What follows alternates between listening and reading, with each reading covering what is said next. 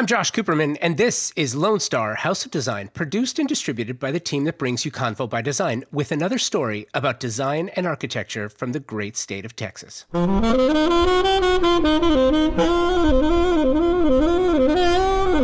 had a fun chat with Allison Crawford, founder and principal designer of her eponymous firm, Allison Crawford Design.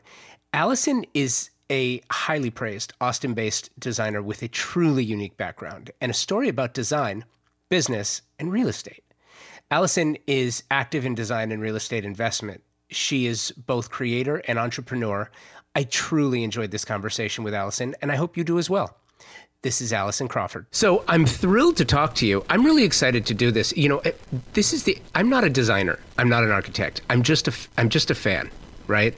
And I started doing the podcast about 7 years ago. My background's in brand development, so I've produced design houses. I've worked for I work for a magazine now that does home and design, and I've always loved it. So for me to talk to people like you, it's just really exciting for me. I absolutely love this. Thank you. I'm excited to be talking to you, and thank you for reaching out. Yeah, no, absolutely. This is actually the first. I get the feeling that this is what you feel like when you start a brand new project.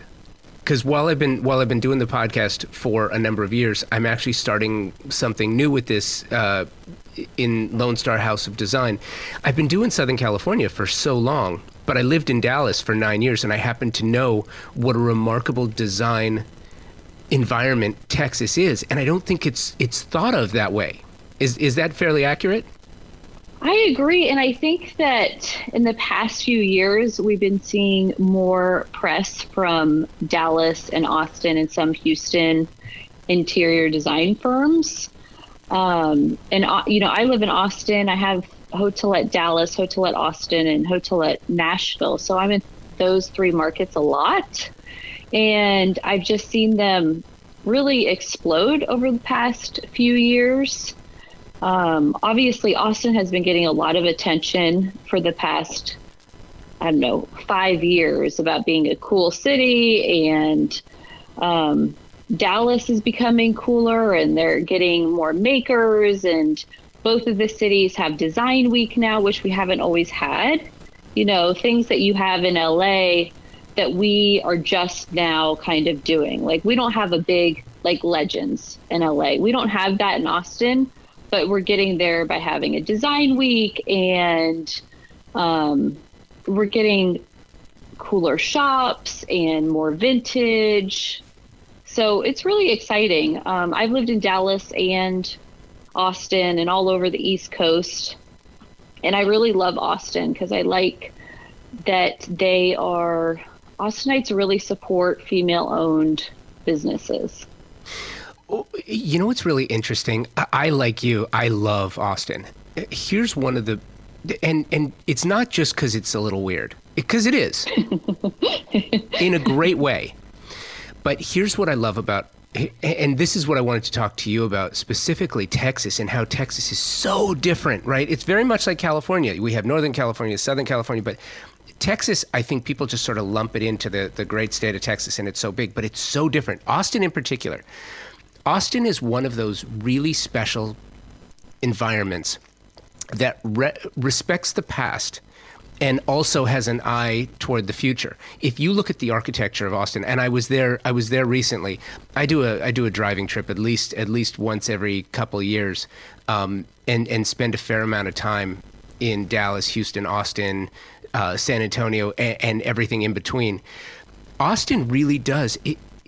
Is there an active community that looks after the significant architectural design aesthetic and has a priority to build new, but also respect the old? For sure. And I think a lot of that goes is because we are the capital city, and UT is here, which has 50 or 60,000 undergrads, which creates a more liberal environment than some other Texas cities.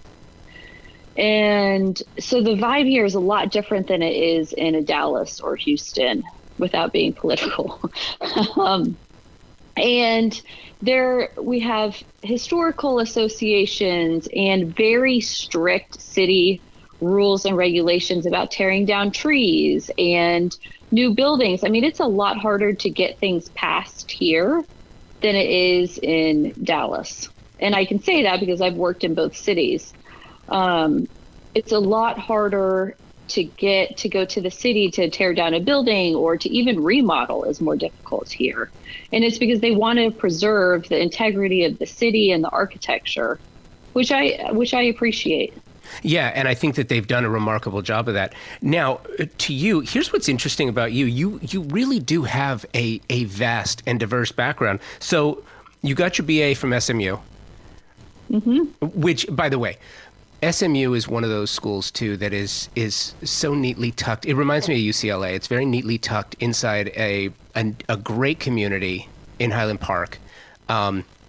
Did you enjoy that experience at SMU? I did. I loved it. But I do want to note that I wanted to go to boarding. I went to boarding school in the Northeast, and I wanted to go to RISD for college, Rhode Island School of right. Design. And I really wanted to go, and my parents were like, no, you need to have a traditional college experience. And so I wanted to be an interior designer and go to art school and do all of that. And my parents were like, no, I think you should go have a traditional college experience. So why don't you take this test and we'll see what you're really good at. So I took this, 500 question test, and my top professions when I was 17 years old were interior designer, landscape architect, chef. So it's a creative for sure. Advertising and like something to do with TV. So very artsy. And then advertising was the most business-like in my parents' eyes. So they're like, what? We're really going to nudge you and really support this advertising career. And I was 18. I mean, I was like, yeah, they were my role models. They are my role models. And so I'm like, I think that sounds great. It's a good combination of business and creativity. And keep in mind, this is like 1998. So that was before female entrepreneurs were taking off and before that was a thing, really. And so I went to SMU and I got a degree in advertising, but it's really helped me. Knowing business and advertising and public relations has helped me with marketing my firm. Yeah, no, and I'm sure it did. It's helped me with the client side. Yeah, I can totally see that. But it's funny too, because then you sort of made up for it. What's up with the studying Gothic Lit? Oh yeah. So was that a kickback? Was that a total kickback?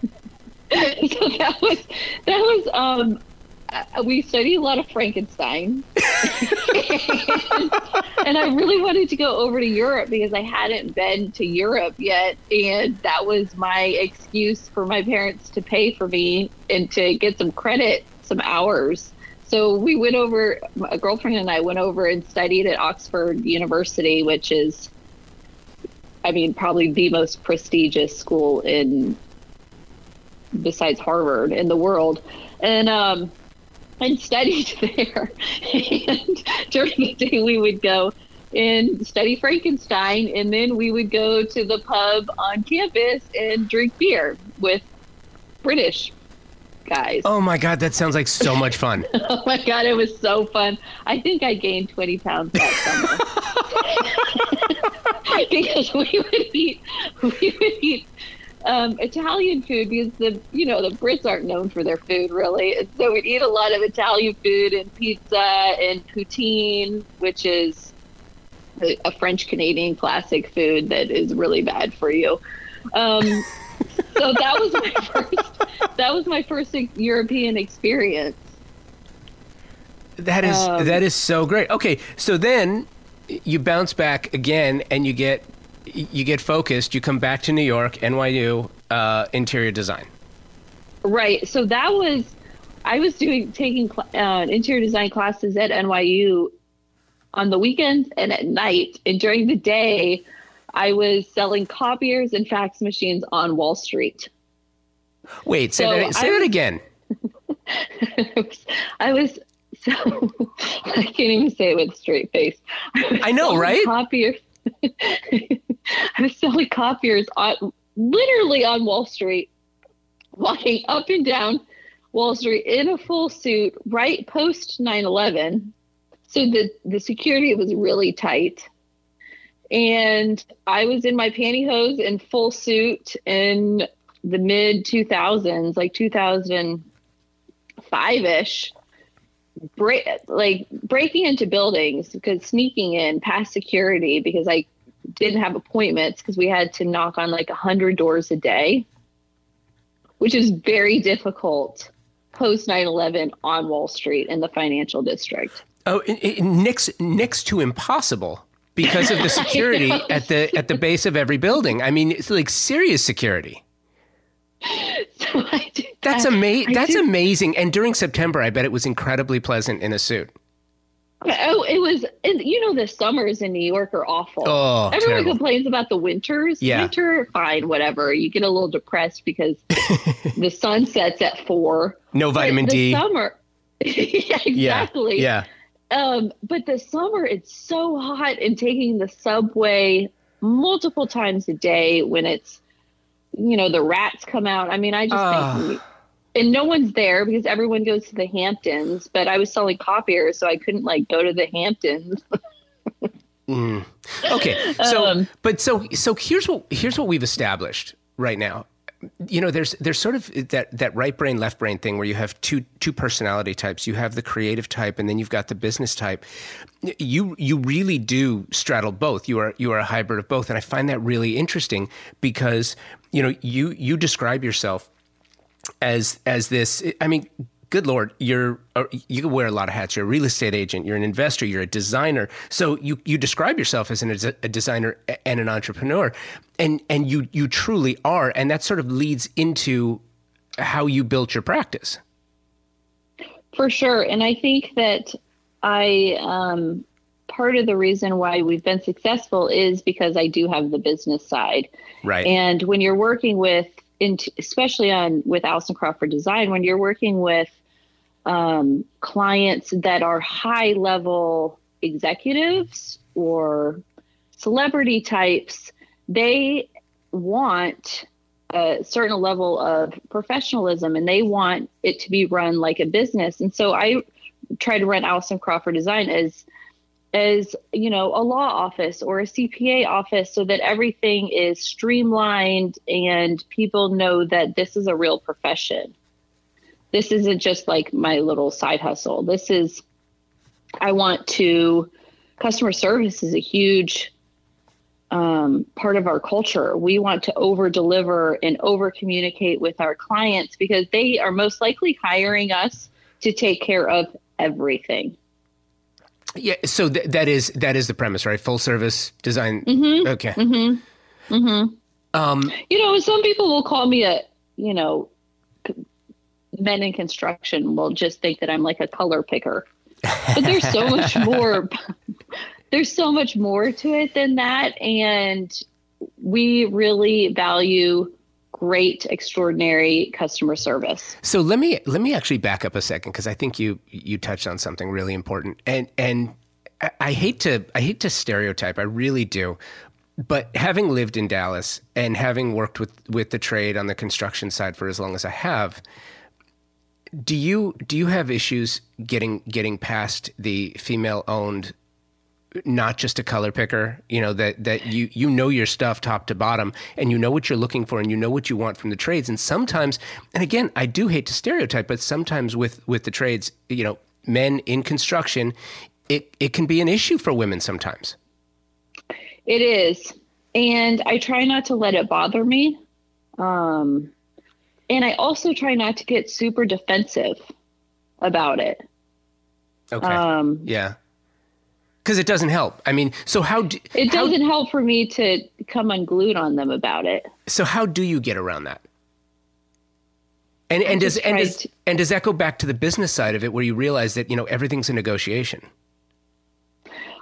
For me, it is about knowing how much I've accomplished and how I run the firm. And I just try to keep putting one foot in front of the other and try to represent female entrepreneurs the best that I can do. Because for me to come out and say, oh, you're treating me that way because I'm a woman, isn't really going to, most of the time, and all the time, it's not with the client, it's with a third party, it's with a vendor, it's with someone in construction.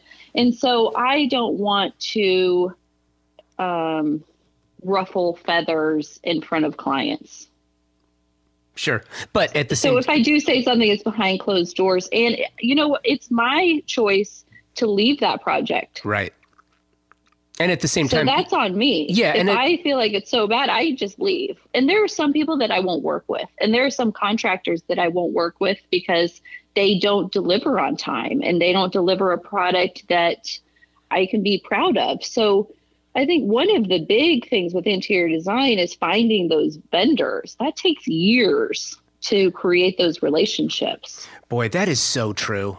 That is so true. And it's interesting that you say that, because I think that's one of the truly overlooked details in design. And, many times you'll have someone who, you've seen this before, someone will design their own house or the house of a friend and then go hang a shingle. It's like, hey, I was really good at this. People like my style and my aesthetic, and I know how to pick colors, and I know how to do this, and I know how to do that. So they hang a shingle and they go want to be a designer, and then they run into a buzzsaw when they do actually get that big client who has expectations. Right. And, for sure. And part of that really is having the experience and having the chops and having been doing this for a while to be able to pick your trusted vendors and to pick your trusted partners so that that they're going to deliver in the same way that you do. It's huge. Right. And to get those vendors to show up, because right. That vendor is probably going to work with me over another firm that doesn't have as many projects going on, because we're in a really competitive marketplace right now. And there's a lot of construction in town, a lot of people redoing their houses. And so there is, we have a supply and demand issue with these vendors. So you really have to give these people a lot of work so that you're in the front of the line at all times. Yeah. And, it's interesting. I want to get back to that in a second. I wanted to ask you about Hotelette. Tell me about this. So I love to travel. I've been to all 7 continents. I love real estate. I am a licensed realtor. I don't really practice, but I think it's important information to have when negotiating deals. And I love interior design. And so I was at Legends in LA in 2016, and we stayed at an Airbnb in West Hollywood. And that was my first time staying at an Airbnb. And I was kind of like, this is weird. We're staying in someone's house. It kind of smells like their cat. Their refrigerator is full of condiments. Yes. Like, this is kind of gross. And I thought to myself, why isn't there an Airbnb chain that is in multiple markets that has high design like boutique hotels? So I did a little research, and there wasn't anything like that. And since I am a real estate investor and I think that real estate is a good investment, I had a friend that had an Airbnb in Nashville, and he was telling me that Nashville was booming. It's like what Austin was 10 years ago. You got to go. And I'm thinking, Nashville, I'm less into country, more into hip hop. I don't know if Nashville's really my scene, but I ended up going and loving it. And I was under contract for a house within about 2 weeks. Oh, wow. No kidding. I know. I thought it was going to be a year process. And I had a really great agent that knew they got this house for me before it hit the market. It's a 1930s Craftsman, 4-bedroom, 3,500 square feet. I mean, it's just amazing. So started there, ended up moving to Nashville for a few months to redo that. And then we opened Hotelette Austin in 2017 and then Dallas in 18. But it started because of my passions for travel, real estate, and interior design. And I wanted a place that people could go and experience my personal interior design style. So when you're first getting into interior design, people are hiring you because they want their style in their house, and they're hiring you to make that style happen, right? Yeah. So, but you own these properties. I do. So, how does the back end work? Because you also have to fulfill bookings. Oh yeah. I mean, I have a whole team. Oh, you do? Uh-huh. Okay. Yes, I have to. I mean, between Hotelette and Allison Crawford Design, I have to. And we're growing. We're moving into a bigger office. We're growing the team. I have a booking manager. I have someone that handles the marketing. I have someone that helps me with the shop, accounting. Well, it's funny because the back end stuff I totally get.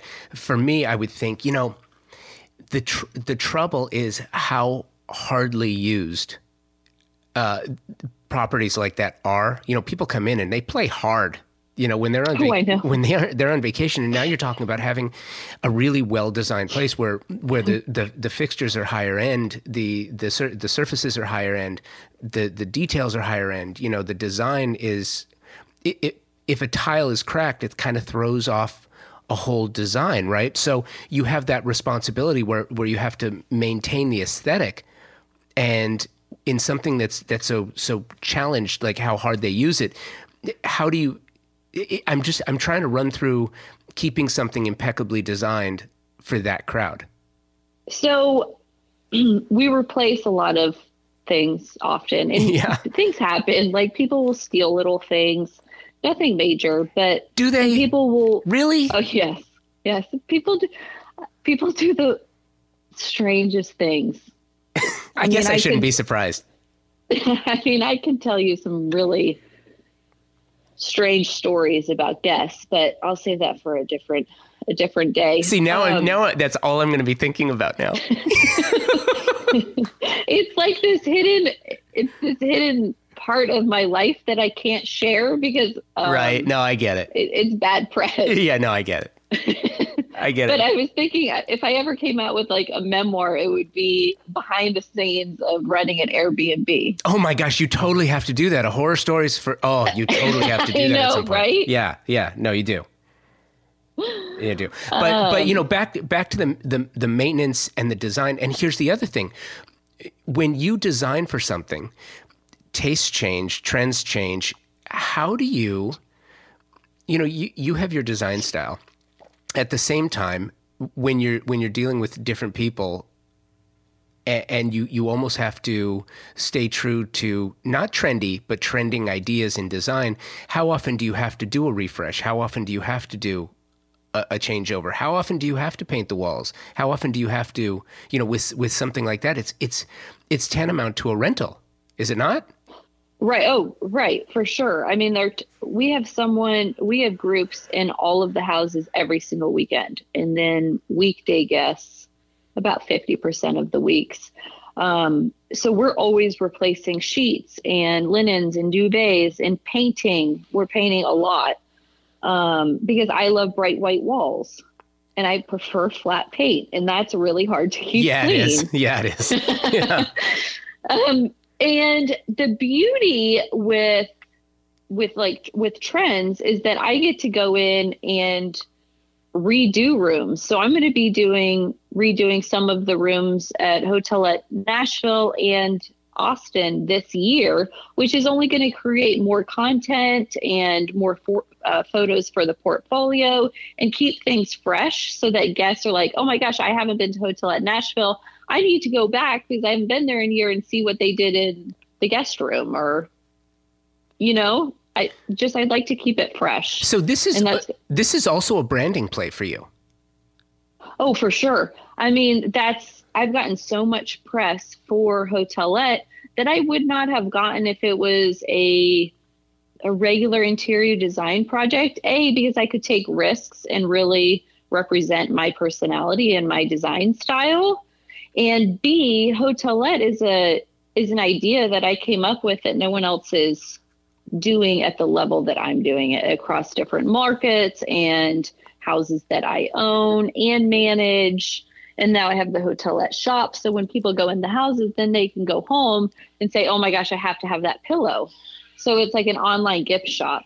Oh my gosh. It's funny. I didn't even think of that. That's genius. Now here's a question. How many properties do you currently? 3. Okay. So when you do a refresh or you do a redesign, do you reshoot? So I'm going to. We actually haven't done it yet because, we've only, Hotelette Nashville opened in 2017. So we haven't really redone any of the rooms. But one of my initiatives for this year is to redo a room every month and get all of the footage and the content and take videos and before and after photos. Oh, genius. Yeah. So that people can follow along on Instagram and with my newsletter and YouTube. And then have you figured out yet how you turn that into new business on the design side? Yes, because like I said, I've gotten so much press, Architectural Digest, Elle Decor, Domino, for Hotelette, which translates into being in demand for interior design. So smart. Now, do you also have partnerships with vendors and product sponsors yet? So I have been working on that. And that is something that we're launching in this year, 2020. Oh, really?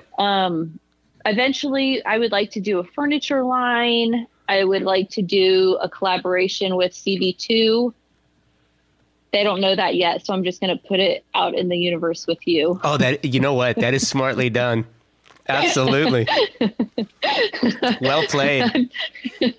I'm speaking at a CB2 event this quarter, and hopefully that goes really well, and then I can get in with them.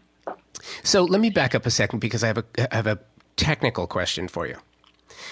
Would you prefer to do your own signature line, or would you prefer instead, now that you have this platform, to do a marketing partnership or a brand development play with a company that has their own case goods, pillows, sheets? Because then you don't have to go through the hassle of trying to create it and trying to manufacture it and trying to be the one who is solely responsible for the aesthetic, for the idea and the creative. And then you're also not worrying about when somebody ultimately comes in and steals it and makes their own. You know what I mean?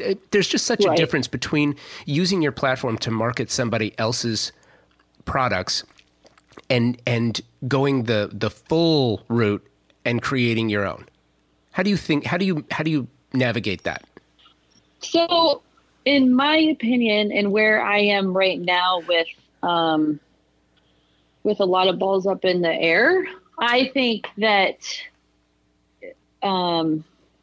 having a brand to partner with that handles the manufacturing and the ordering and the returns is a better play for me right now in 2020. Yeah. In the future, we might roll out an exclusive line where I find a manufacturer that can build everything, but that's a different animal, and I'm not there yet. Because that takes away from interior design. That takes away time from me going in my speaking engagements. That takes away time from my family. I mean, I have a 5-month-old. I heard. So yes, I know exactly. And you know what? By the way, not editing that out, because I think it's really important. That's part of the life of a creator and a creative person. Is you have part of the what's so important and what's so intrinsic to the success that you have is that you have to figure out your own way to navigate all of the challenges, obstacles, successes, failures. You have to figure that out for yourself. There's nobody there to tell you. And having life in the middle of business is not easy. And I think that's what listen, I've been doing this for 7 years now, or 6 years in our 7th year.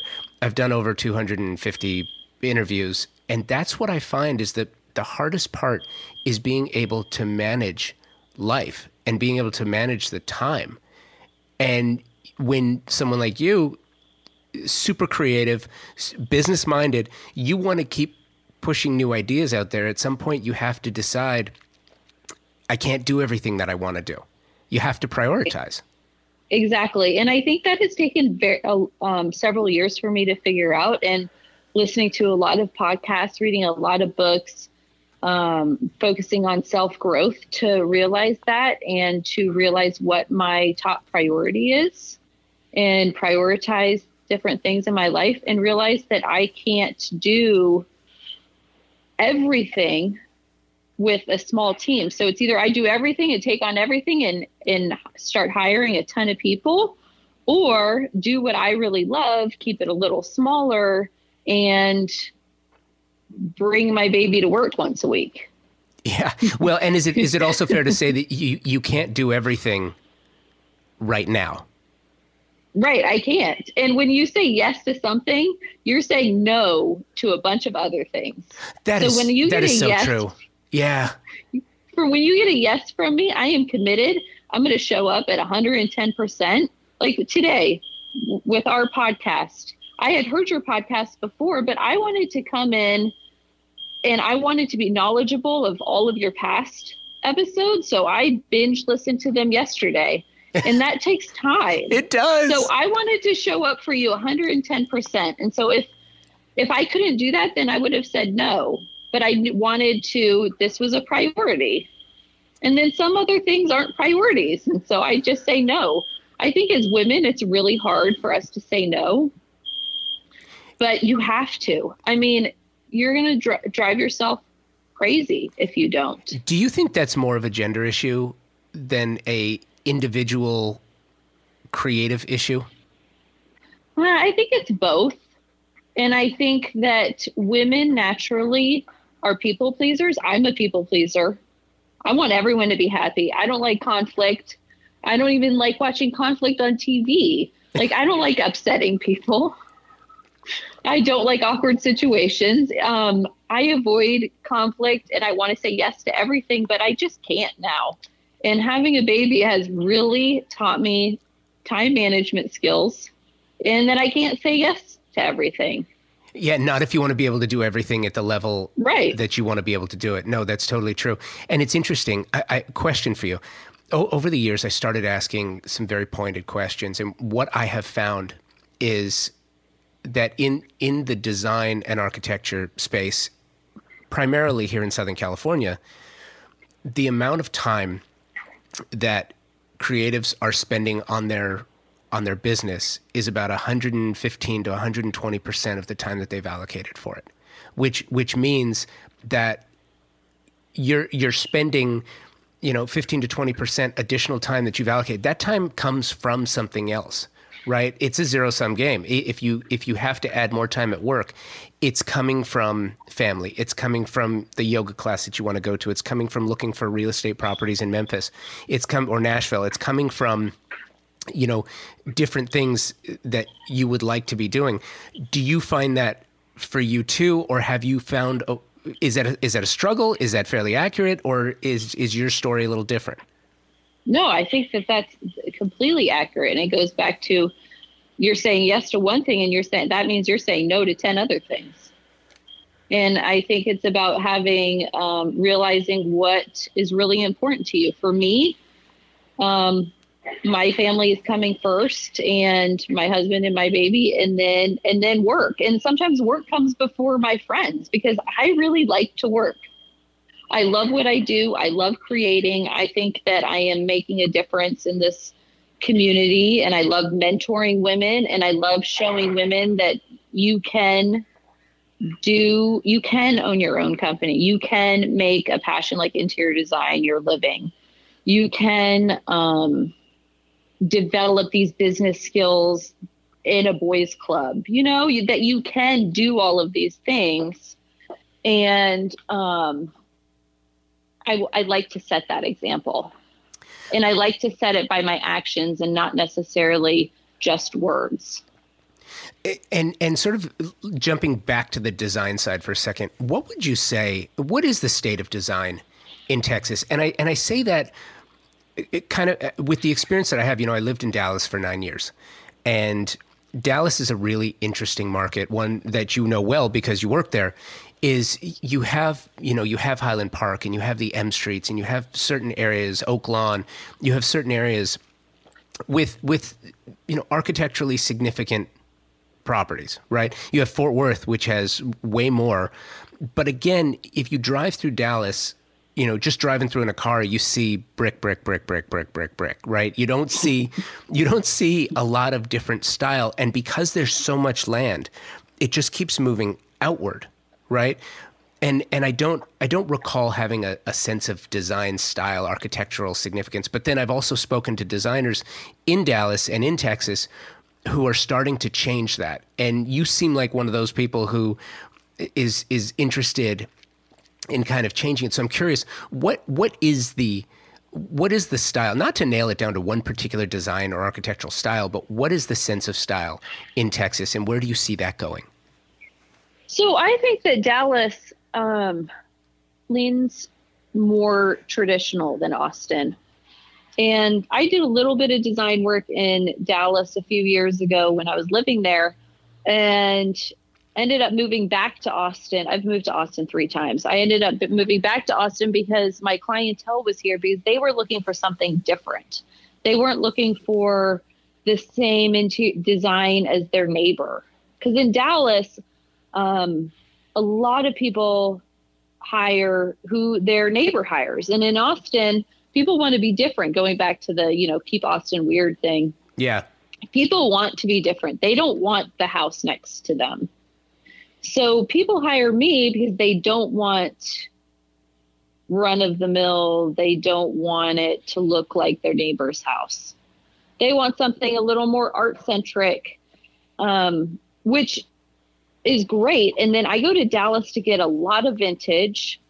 The Dallas market there is really good. The art scene in Dallas is fabulous. Yeah. So there are things that I do go to bigger cities like Dallas, or High Point market for things that Austin doesn't have. But Austin's just a little more quirky, which goes with my vibe a little more. Yeah, no, quirky is an understatement. And it's funny because I don't say that it's not derogatory at all. I think, Austin is truly a unique American city. And you know how you can tell that there's a passion and a pride, and it's not just 6th Street, and it's not just UT, and it's not just Congress, and it's not just the bats and the people go out and watch bats every night. It's that it's all of it combined. When you walk through downtown Austin, you'll see a residence, a single freestanding residence, and then 30 steps away you'll see a high rise, and you could tell that it was purposeful. It didn't happen by accident. And there's a pride there too, because you don't see dilapidated properties in downtown Austin. No, there's areas, sure, but there's a certain amount of care taken, and I think that something like that, it's deliberate and it's purposeful. For sure. And I love over the past few years that we have had a lot of Californians move here. A lot of New Yorkers are moving here. And diversifying the population and raising our real estate prices. Well, okay, wait. So I could, it's so funny. The business side, raising the real estate property values, that's great, right? But by the same token, living in LA, outsiders are the ones that changed LA. And so is there a fear, and have you seen an impact from outsiders coming in and changing? That's such a good point. because, most people in LA aren't from LA. No. No. And it's like Austin. There are very few people here that were actually born and raised here. But that is a really good point. But I like that people are bringing different styles. And if I wasn't working in Texas, I would probably be working in the LA area. Would you? Yes, even though it is a little oversaturated with designers. Well, but per capita, I mean, it's a far bigger space too. So you have you have more, and it's funny because when people think of LA, they think of one city, and it's certainly not. LA County is tantamount to 45 different boroughs. You have 45, 46 different cities, and all have their own feel. You also have Orange County and Inland Empire. I mean, you have a lot. In Texas, what you have is really interesting because Austin is siloed, right? You have interesting areas. You have Bee Cave, you have Round Rock, you have and then further out you've got Fredericksburg, but those nobody would ever say that they're the same thing. Right. You really know your Texas towns, huh? When you drive through it as often as I have. Well, and it's funny too, because from an advertising, my previous life was in broadcast, and I used to be the regional DOS for ABC radio, so WBAP in Dallas. And so I used to travel to Houston. I had clients. I would travel to Houston, Austin, San Antonio. I'd go once a month. And you do that trip often enough. At some point you say, okay, you know what? I'm not just going to fly in. I'm actually going to drive there and see what's what. And you know what I learned is you have an incredibly fertile territory for picking and for finding vintage and for finding really cool, unique things in a relatively untrafficked area. Do you do that? Mm-hmm. Oh, agreed. I totally agree. We have great estate sales. I agree. And you can go to the small towns like Wimberley, which you probably know, in Fredericksburg. Yeah. Get great antiques for next to nothing. It's amazing, isn't it? Mm-hmm. Agreed. So listen, this was really fun, and I really do appreciate the time. And I'm cognizant that somebody coming in from Southern California to talk about design and architecture in Texas, it's kind of an odd conversation. But having covered LA the way I have and loving Texas the way I do, I see a lot of similarities, and I just think that it's on the verge of absolutely exploding. I agree, and I'm glad to hear that from you. I haven't really thought about it that much, but I love going to LA to get inspiration and the resources there. And the scene there, the design scene there is, in my opinion, for me, better than New York or other places.